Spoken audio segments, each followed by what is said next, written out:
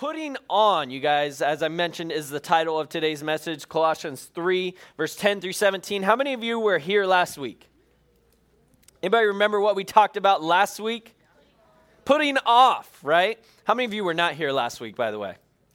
It's all good if you weren't here last week because I'm going to kind of refresh your memory for those who were here and kind of tell you who weren't here a little bit of what we talked about last week. Last week, you guys, we talked about putting off. And what did we talk about putting off? You know, we compared it to getting home from a long day and, when you're been out in the hot sun and your feet are stinky and you got those dirty socks and you take them off and you cast them aside. That's the idea of putting off. But we weren't actually talking about putting off dirty socks. Were we, Nathaniel? No, we were not, right? We were talking about putting off what? Anybody remember? The sinful deeds of the what? The flesh, the old man. We spent some time talking about the old man.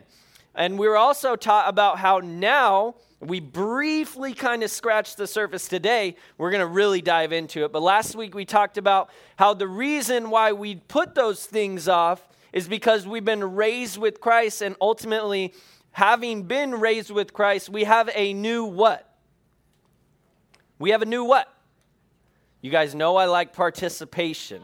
We're going to have a new body one day, but we ultimately have a new, starts with an L, a new life. He has given us a new life. We have a new life in Christ. And so we have put off and we continue to put off. Remember, I don't know if I said the example in this service or I couldn't remember which service I had said it in. I think I might have said it in all. But when the old man, the old sinful ways of the old man, when he starts like trying to climb out of the grave like a zombie, we take that shovel and we beat him over the head with it and say, no, you stay dead, you old man, you sinful old man, right? And we keep him in the grave by putting off the deeds of the flesh, by putting to death our members, all those things that we talked about, fornication, uncleanness, anger, wrath, malice, so on and so forth. Do you guys kind of remember that? Is all that, for those of you who were here, is that ringing a bell at least? Remember, I like bobbleheads. I like when you guys do this, when I ask questions. Even if you're maybe not even necessarily answering my question, just participate by just, yep.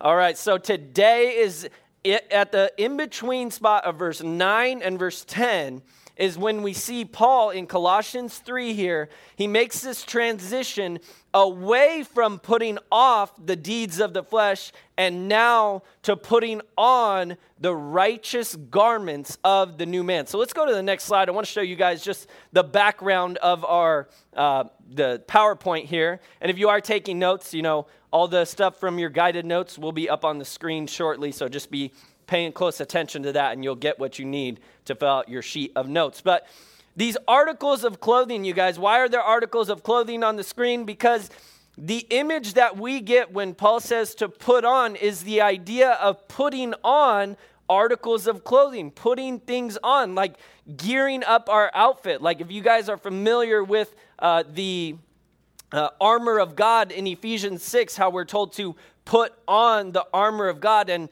Paul goes on in Ephesians 6 to talk about the individual things that we're to put on as the armor of God. It's the same sort of concept as what we're talking about here, that we're putting on the righteous garments of the new man, of the new life. But before we dive into our main text and talk all about it, let's go ahead and pray and ask the Lord to speak to us. God, we do come to you this morning, and Lord, we're just so thankful to have a place to gather. Lord, to gather around your word. Lord, to hear from you. God, we recognize that your word is alive. It is powerful, sharper than any two-edged sword. And we ask that through your word today, that you would speak into our lives. Lord, that your word would just be made so clear that we would be able to understand. Lord, sometimes we will read your Bible and we won't understand everything, but may it not be so today, God. May we be able to understand what you are speaking to us. Lord, give us ears to hear what the Spirit is saying this day. And we pray these things in Jesus' name. Amen. So put on, you guys, the definition for put on literally is to clothe oneself. We just talked about that. The articles of clothing, putting It's the idea of like putting clothes on, only we're not talking about putting physical clothes on like you did this day when before at your house before coming to church. We are talking about qualities and characteristics of the new man. And we'll talk about the new man in a moment. But for the meantime, you guys, I want you to look at these two verses on the screen. Paul, he uses this word or words of put on a couple different times throughout the Bible. These are just two of the references. One being Romans 13:14. It says, but put on who? Put on who? It says it right there. Put on the Lord Jesus Christ and make no provision for the flesh to fulfill its lusts. And we see that even the putting off still included in that, how we're not to make any provision for the flesh. And the way that we do that is by putting on the Lord Jesus Christ. In Ephesians 4:24, it says that we would put on the new man. The new man. So, you guys should be open to Colossians 3, yes? If you're not, you better open up real quick.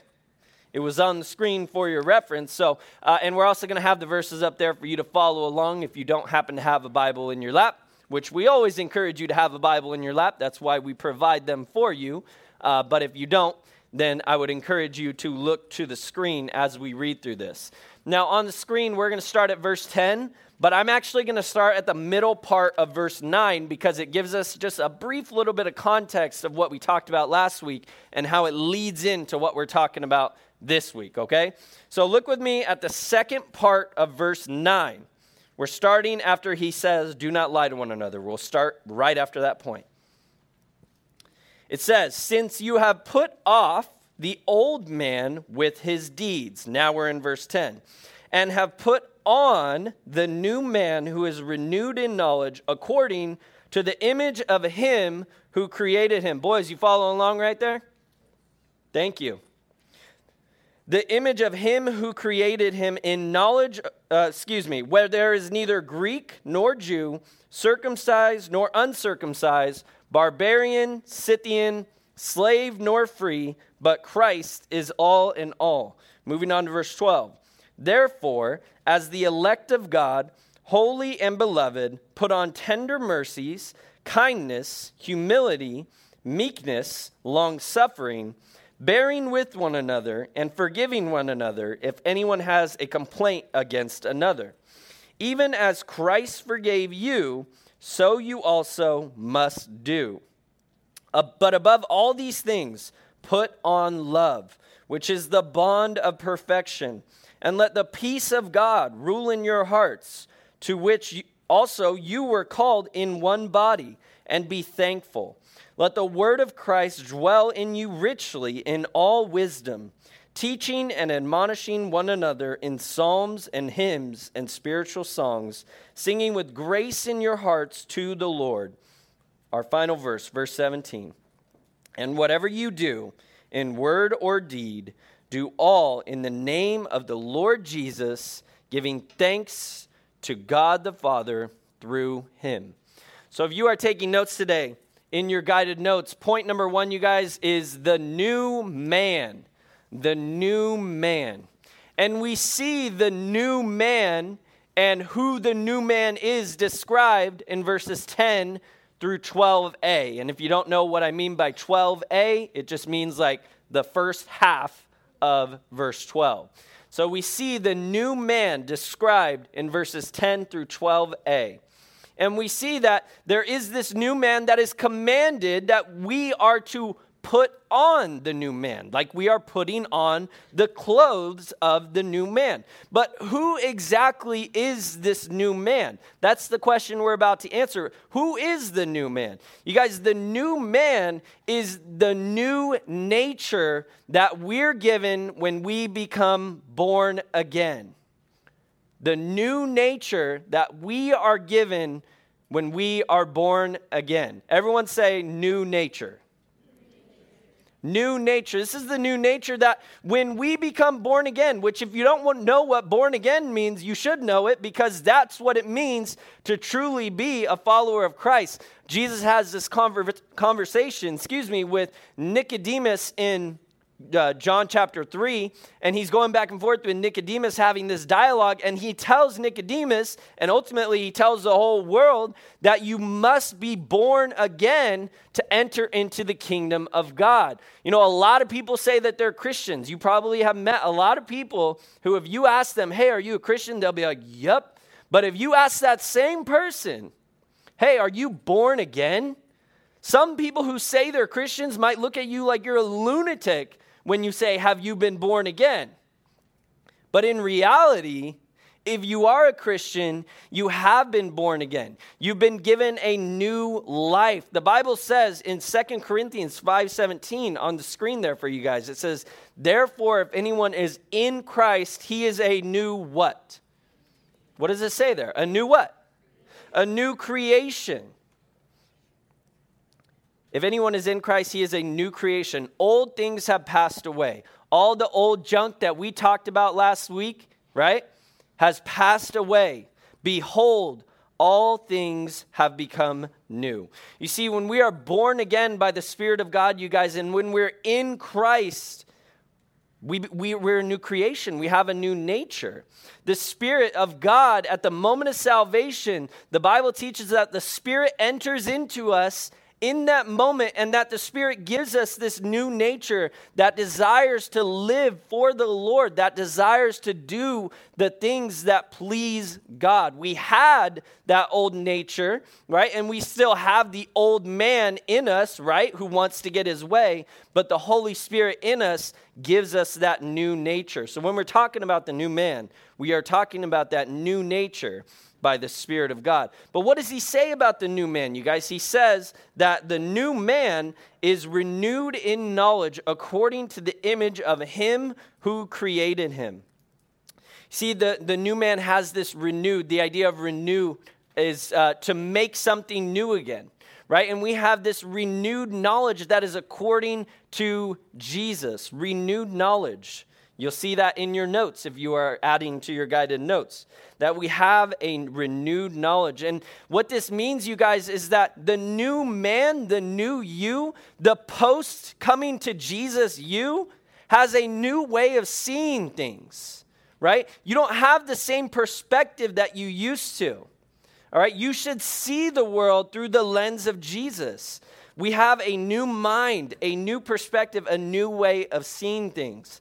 I don't know if you guys like sunglasses. I like sunglasses. Like, it's not something I just wear. Like, for whatever reason, I like sunglasses. I'm a big Oakley fan, all right? And I love their shades. But, you know, over time, sunglasses get what? They get damaged, right? You drop them, they get wet or whatever. And so whenever I get a new pair of sunglasses, I always keep my old ones, typically, as long as I liked those old ones and that they didn't completely break.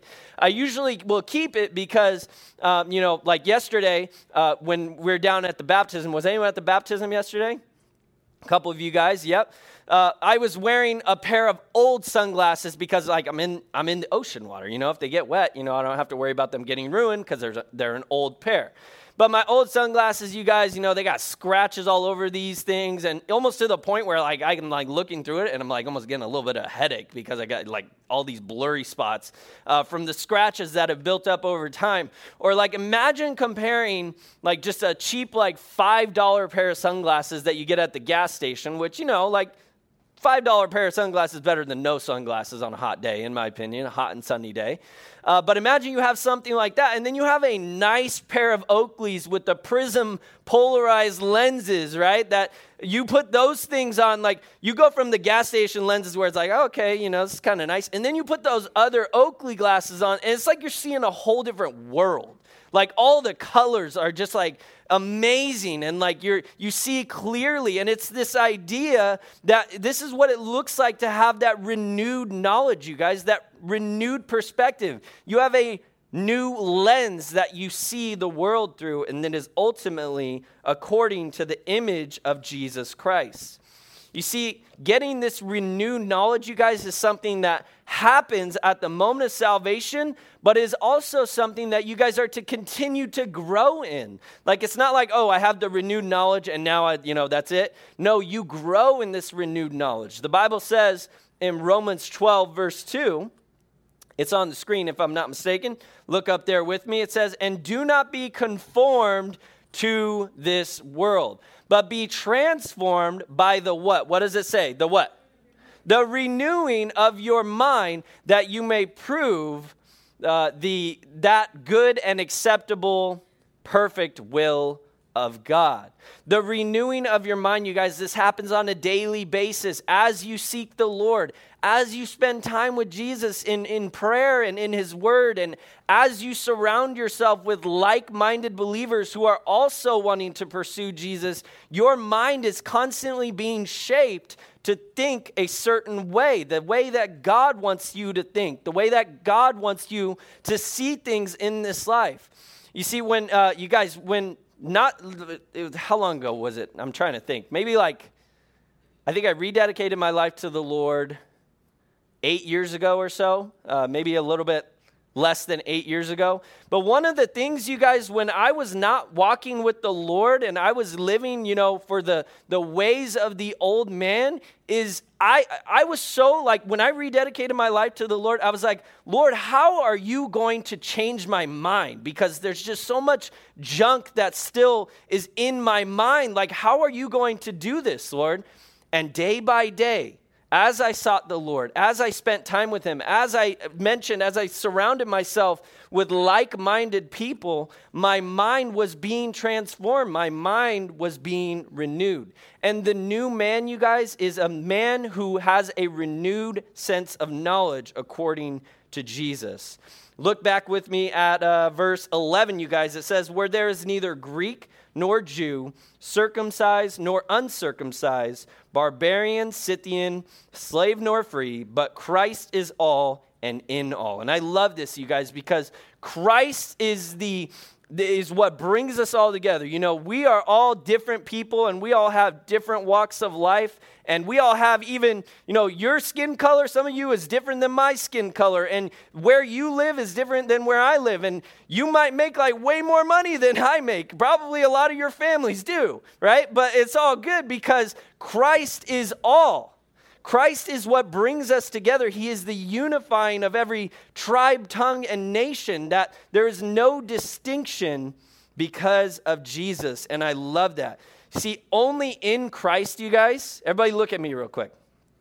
Only in Christ will we actually see other people for who they really are, which is children of God. Well, if they're believers, they're considered children of God. But every person is at least made in God's image. And when you're in Christ, you can see the value in another because you recognize that person is made in the image of God. He moves on, you guys. He says, therefore, as the elect of God, holy and beloved. And, there's a lot of people who have a lot of opinions on what's called the doctrine of election, all right? And, maybe you guys have heard conversations about this. I wouldn't imagine, I probably had never really considered it much at your age, I should say. But what you need to know about the doctrine of election is a lot of people get it twisted. Essentially what it is, you guys, is the elect. When he says, therefore, as the elect, it's not a word that we use very often. But what it means, you guys, is that those who are saved, those who have experienced the salvation that is in Jesus Christ, those who the Bible says that God has predestined, but he has predestined according to his foreknowledge, meaning God already knew who would choose him and who would reject him. And the elect are those who chose him and those who God has also chosen. It's twofold there. But he says that the elect of God, you guys, are these that are holy. Anybody know what the word holy means? It's a Christian word we use all the time, but I don't want us to hear it all the time and not have no idea what we're talking about. What does it mean? It means to be set apart. Exactly. Great answer. That's exactly what it means in the Bible. To be holy, this is almost the image that we can get in our mind. That if there's like a group of people right here, it's as though God takes you from this group of people and places you over here. He sets you apart from how you used to be. He makes you holy. And the Bible teaches us that we have been made holy, we have been set apart because of the righteousness of Jesus Christ. 2 Corinthians 5:21 tells us, you guys, that God ultimately made him being Jesus, who knew no sin. Jesus was perfectly sinless, and yet Jesus became our sin so that we might become the righteousness of God in him. That's the whole gospel right there, you guys, that we have become the righteousness of God. We have become acceptable before a holy and pure and perfect God not because of us, but because of the perfect, spotless righteousness of Jesus, which now covers us, which is how God now sees us. But what else does he say? He says that the elect of God are those who are beloved. Or beloved. And this is that deep love that God has for his children, you guys, because of Jesus Christ. That deep love that God has for his children. And we should be walking in that deep love that he has for us. So now that we know that we have the new man, you guys good? You understanding that we have a new man? We have a new nature in us now? Yes? Bobbleheads, come on. There we go. Yes, so now we know that we have the new man with the new nature. Let's move on to point number 2, which is what the new man wears. What the new man wears. Or if there's, in your guided notes, there might be like 2 blanks. You could either put wears or puts on if you want to stick to the verbiage that Paul uses here. But it's the same idea of what the new man wears. And we see this in the second part of verse 12 through verse 14. And we're going to get into a lot of different qualities in a moment. And we're going to talk about each one individually.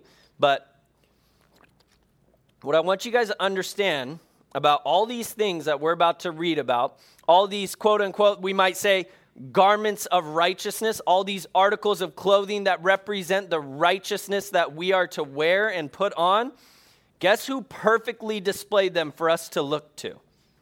Jesus did. You see, we're going to look into some things here, but Jesus, he perfectly displayed these things. So as we look to Jesus, as we read about Jesus' life and his example through the Gospels and throughout the Bible, we will have the example that we need for all of these things we're about to read. Putting on these garments, you guys, is ultimately being like Jesus. Do you guys want to be like Jesus? Does that interest you at all? Do you want to be like Jesus? I hope that you do, because if you call yourself a Christian, you should have a desire to be like Jesus. That is the essence and the nature of the new man, is to be like Jesus and do the things that please God. So what are these garments? What are these things that we're to put on? First one he identifies is to put on tender mercies. Tender mercies. All right, and tender mercies, you guys, this is actually an interesting word because it literally means bowels of mercy. Now, like bowels, you guys, without getting all disgusting, is like your insides, like your guts, your stomach. All right, and if we could go to the next slide, the best way to describe what it means to have tender mercies is it's a heart of compassion. Guess what we read about Jesus throughout the Gospels? That Jesus was compassionate. It says that he looked out upon, a sea of people, not a literal sea, but like a mass amount of people. And he had compassion on them because they were like sheep without a shepherd. Jesus was compassionate, and the Bible has called us to be compassionate people. And this is something that I think church-wide, I'm not identifying our church necessarily. I'm saying every Christian, we could all do probably a better job at this. Everyone who calls on the name of Jesus, it's hard to be compassionate.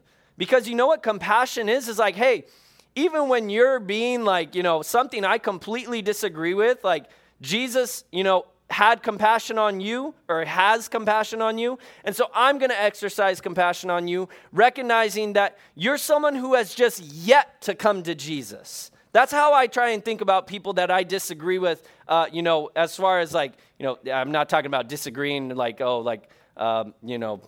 turkey's better than roast beef, like disagreements, but more so which I think I do maybe disagree. I like roast beef too. I don't know. But what I'm saying, you guys, is when you have these disagreements and you see people in the world who are just out living this lifestyle that is anti-God and it makes you angry, that you're to have compassion on them. Because all they are is someone who has just yet to come to Jesus. And Jesus was compassionate, and we too are to have a heart of compassion. Kindness, you guys. Now, I want to say about these words that we're kind of looking into. These words are so deeply connected with one another that it's almost hard to define them without saying one of the other qualities. Like kindness is linked to humility. Humility and meekness are super linked. So I want you to kind of think about all these things are one, you guys. And we're going to talk about the one thing that unifies these things in a short moment. But let's look at kindness, you guys. The most practical way of saying it is to be friendly, to be generous towards people, to be considerate. Kindness should be something that is a trademark of the Christian. If we can't even be kind to one another and be kind to non-believers, then we're falling short. We need to be kind, and kindness is actually a strong word in the original language. It's not like this sissy la stuff, just be kind. No, you be kind because it's an act of love to be kind towards one another. And kindness, you guys, is actually one of these qualities that we see in Colossians 3. That is also a fruit of the Spirit that we see in Galatians 5. Humility. The Bible has a lot to say about humility and what it means to be humble. And I want to try and give you guys a simple definition of this. And basically what it means is to have a deep sense of moral littleness. Meaning in the spiritual, you are recognizing that, you are just a sinner before a holy and righteous God. And that you have nothing to offer God, and yet God chooses to love you. So it's not necessarily thinking so badly of yourself. There's this sense of false humility, which is I'm so awful, Eeyore status, where Eeyore is walking around just all depressed about whatever, but it's not like Eeyore, I'm so sad that because I'm this kind of person, I'm this. No, it's not thinking less of yourself. It's thinking of yourself less. It's thinking of others more than you. Humility, you guys, the way that the Bible describes it, displayed in Jesus, is lowliness of mind. Lowliness of mind. And Jesus says, you guys, in Matthew 23, verses 11 through 12, and if you just want to jot down that verse reference somewhere next to humility in your notes, you are welcome to do so. That's Matthew 23, verse 11 through 12. Jesus says, "But he who is greatest among you shall be your servant, and whoever exalts himself will be humbled, and he who humbles himself will be exalted." Meekness. Meekness, you guys, is another word that, like I said, super linked to humility. To be meek is to be gentle and mild. And I got to be completely honest with you guys. This is an area that I struggle in. I need work in. I tend to not be as gentle of a person. Now, by the grace of God, I know that I have grown in this. And, by the grace of God, I continue to grow in this. But, to be meek is to carry yourself in a sense of gentleness, that you are gentle with others, that you're mild-mannered, that it's an attitude of humility. It's the way that you carry yourself. And Jesus says in Matthew 5:5, another verse reference you could jot next to meekness in your Bible, Matthew 5:5, that blessed are the meek, for they shall inherit the earth. God has called us to be meek. He moves on. The next quality, long-suffering. The next garment that the new man puts on is long-suffering, you guys. This is patience. This is what patience looks like. Forbearance. It means essentially that slowness in avenging wrongs. It means to have like a long fuse. You guys know how like you have a fuse, like we're going to be lighting off fireworks here in a few weeks, right? There's a fuse on the fireworks, and when you light the fuse kind of goes down, and then you got kaboom, right?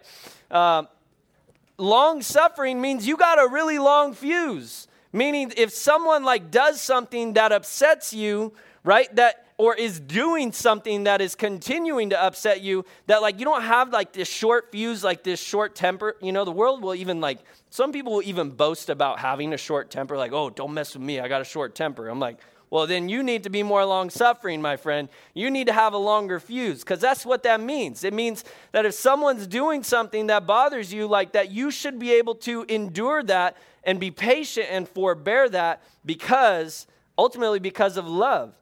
And this is an aspect, all of these aspects are aspects of God, but this quality specifically is something that the Bible says that God is long-suffering toward us and not willing that any should perish. And that's found in 1 Peter 5. But you guys ever wonder, like, Jesus, why have you not come back yet? Anybody ever like think that thought? Am I the only one who has ever thought that thought? You know, people were probably like I'm 27 years old. People were probably thinking that same thought 28 years ago. And I'm glad that Jesus didn't listen to them, because guess who would not have been born and saved by the blood of Jesus? This guy right here and all of you. But because God is long-suffering, right? Jesus has not returned. There's a appointed time that Jesus will return ultimately and rapture his church, right? But in the meantime, guess what's happening? People are getting saved, right? Because of the long-sufferingness of God. Long-sufferingness, I don't know if that's fully a word, but you get what I'm saying. All right? Because God is long-suffering, people are being saved. And I am thankful that God continues to be long-suffering with me, because I know that I could be a knucklehead, and God continues to bear with me in all my failures and all my faults because he loves me. Bearing with one another, you guys, it's the idea of enduring the faults of one another. I mentioned to you guys how I don't tend to be a gentle person, you know, how I got to work on that aspect of myself. You could say of me, oh, that's a fault of yours, Tate. And I would say, yes, it is a fault of mine. It's something that I have to work on. And guess what you also have? You have faults, right? And if we're all, you know, we just had the Sunday shake-up not that long ago, right? You're all interacting with each other. You're brushing shoulders with one another. These faults that we have, they're going to come out in environments where we're around one another, right? It's going to happen. But to be bearing with one another is to, hey, you have your faults, but I'm going to bear with you. I'm going to be patient with you. I'm going to be long-suffering with you. It's connected to long-suffering, just as meekness and humility are connected. And so we're called to endure the faults and the shortcomings of one another, because God, he does that with us as well. And this bearing with one another, you guys, is more than just putting up with one another. You're like, oh, yeah, I'm just putting up with you. It's like, no, I'm loving you. I'm bearing with you because of love. Forgiving one another, you guys, forgiveness. It's the idea that when someone does have a complaint, or when you have been wronged in a very real way, when someone has sinned against you and done something wrong towards you, it's that we forgive them quickly. Another weird thing that the world is so proud about is their ability to hold on to grudges. Like, that's not a godly thing. Obviously, it's the world we're talking about. But even some Christians are like, oh yeah, I hold grudges. You shouldn't. Because the Bible says, even as Christ forgave you, so you also, does it say should do? Does it say should do in your Bible in verse 13, you guys? Even as Christ forgave you, so you also should do? No, what does it say? It says you must do. This is a non-negotiable. Because Jesus has forgiven us of our debt of sin, which is ultimately unpayable, we should be able to forgive the sins that people commit towards us. in Matthew 18, you guys, we're not going to turn there, and I'm going to more so tell you about the parable that Jesus gives. It's the parable of the unforgiving servant, if you've ever heard of it. But I want to kind of take the parable, and I want to make it an example that maybe you guys can relate to. So I want you guys to imagine this. After service today, let's say that I'm hanging out in the snack bar with you guys, and in comes this big guy. He's wearing a nice black suit, sunglasses, and he comes up to me, and he pulls me aside, and you're kind of standing by, so you're eavesdropping, and you can hear the conversation. And imagine he goes, "Tate, I'm here because you owe the bank $5 million. Now, I don't owe the bank $5 million, thank the Lord. But imagine he comes to me and he says, "Tate, you owe the bank $5 million. And then you're listening, you're like, "Oh my gosh, what did Tate do? What is he spending money on?" Right? And then you hear the conversation kind of keep going, and you hear me like, "Oh my gosh, no, please, I can't, there's no way, I can even, I'm going to be in debt for my whole life. This is the worst thing you could have possibly told me." And I beg before the man, and he goes, "You know what? I'm going to forgive your debt. I'm going to forgive your $5 million debt." And I break down rejoicing in front of him, and I'm crying, and I'm so happy, right? And then he leaves, and then I turn around, and Lincoln, let's say you're up front. This is perks of being up front. You get called out for examples. But let's say I turn around in the snack bar, and I come up to Lincoln, I'm like, "Hey, Lincoln, don't you have a $5 debt in the snack bar? Don't you have now we don't do IOUs, but for the sake of example, we'll follow along. Don't you have a five, didn't you do 5 IOUs to where you asked to get something, but you didn't have the money at the time?" And Lincoln's like, "Well, yeah, I do, but I don't have the money to pay that just yet. I haven't got my allowance just yet." And I'm like, "You know what, Lincoln? I'm sorry, man. You got to pay up." He's like, "But I don't have the money." He's like, "All right, we'll start. I'll take your shoes. Give me your watch. Your nice stuff. You can start bringing it to me, and we'll cover that debt of yours." And you just saw me, forgiven of all this debt, $5 million, turn around and start scolding Lincoln for a $5 snack bar debt. And this is essentially what the parable Jesus says in Matthew 18. Of how ridiculous it is for us who have been forgiven of our unpayable debt of sin to turn around and be unforgiving towards one another when we are wronged. Do you guys see how that's ridiculous? No, I'm not saying, it's the easiest thing in the world when someone does something very, very wrong against you that it's so easy to just forgive them. It's not, but it's possible because you have been forgiven of far greater things by Jesus Christ himself. And he moves on, you guys. He says, at verse 14, he says, "Above all these things, put on love, which is the bond of perfection." Love. Now, when he says this is the bond of perfection, you guys, I want you to think about it this way. Love is the characteristic, the quality that holds all the other qualities together. So if we're putting on love, do you think we're going to be putting on tender mercies? Yep. If we're putting on love, do you think we're going to be putting on kindness? Yes. Meekness? Yes. Long-suffering, forgiveness? Yep. We put on love. It is the bond of perfection. It holds everything together. 1 Corinthians 13, you guys, the famous portion of Scripture that talks about love, you should be familiar with it because love is the bond of perfection. It says in 1 Corinthians 13, verses 4 through 8 and verse 13, that love suffers long. What does that sound like? Doesn't it sound like long-suffering? Guess why? Because it is. Love suffers long and is what? Kind. Oh, we just talked about kindness. You see how love is the manifestation of these different qualities? Are you guys seeing that? Come on, right here. You know what I'm looking for. Yes, hopefully you are seeing that. Love does not envy. Love does not parade itself, is not puffed up, does not behave rudely, does not seek its own, is not provoked, thinks no evil, does not rejoice in iniquity, but rejoices in the truth, bears all things, believes all things, hopes all things, endures all things. Love never fails. And then verse 13. And now abide in faith, hope, love. These three. But the greatest of these is what? Love. The greatest of these is love. In John 13, verses 34 through 35, you guys, Jesus talking to his disciples, which if you are a follower of Jesus, you are considered one of his disciples. And so he has these words to say to you as well. He says, a new commandment I give to you, that you love one another as I have loved you, that you also love one another. By this, all will know that you are my disciples. By what, Jesus? If you have love for one another.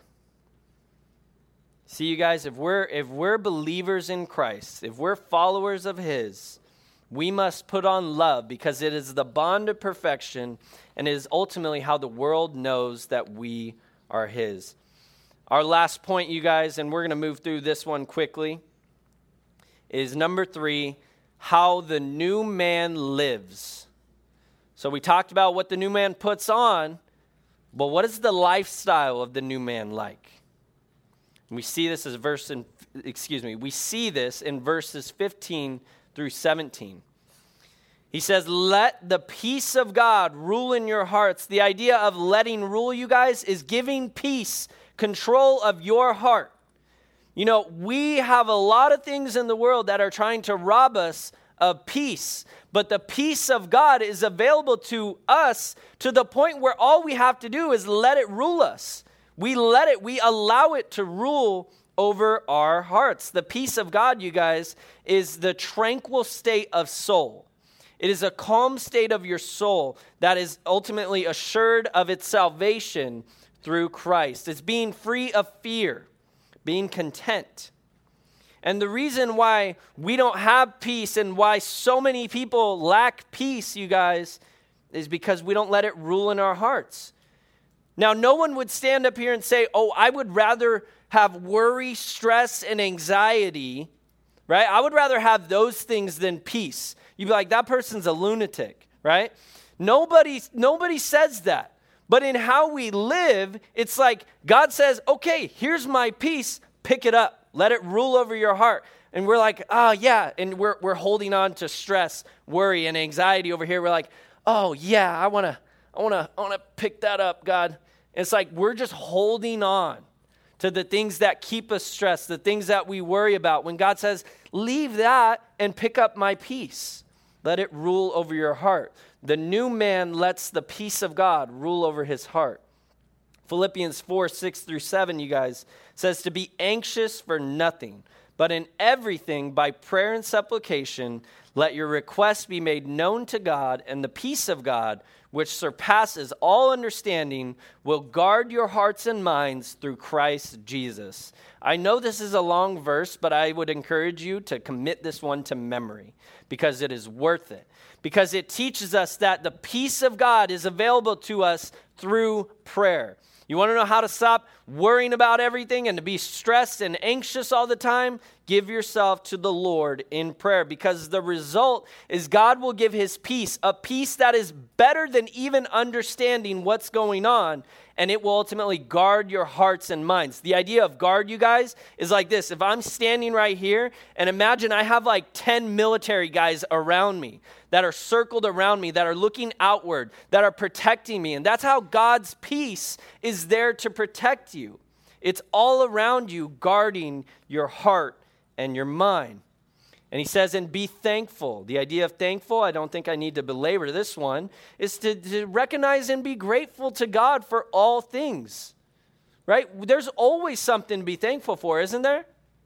At the end of the day, if you were stripped of every earthly possession you ever had, man, be thankful for the fact that it's not always going to be that way, that one day you're going to be going to heaven, right? There's always something that we can be thankful for. And the Bible tells us that it is the will of God that we would be thankful.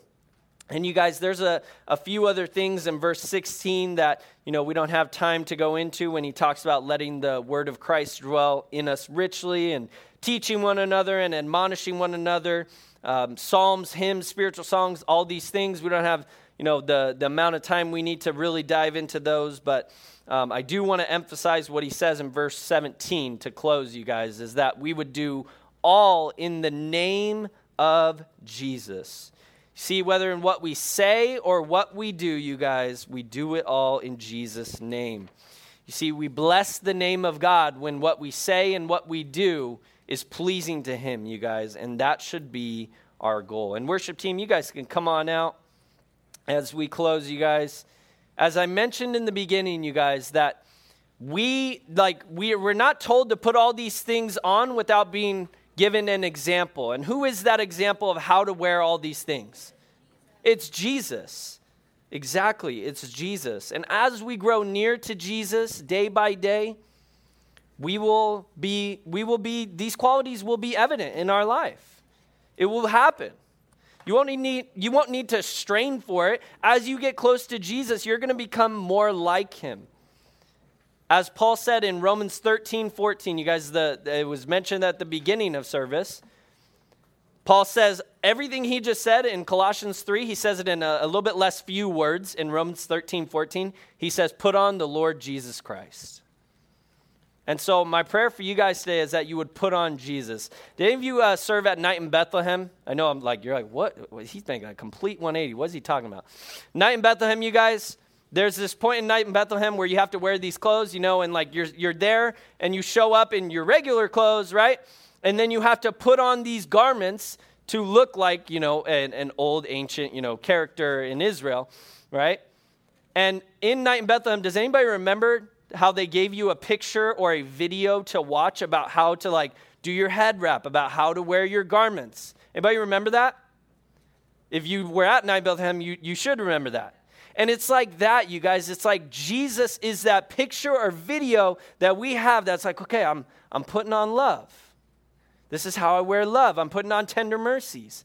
This is how I wear tender mercies. And it's as we look to him and as we grow close to him that we will put these things on. Amen? Let's pray. God, we thank you. Man, Jesus, we really thank you that you have not called us to wear these garments of righteousness, having not worn them yourself.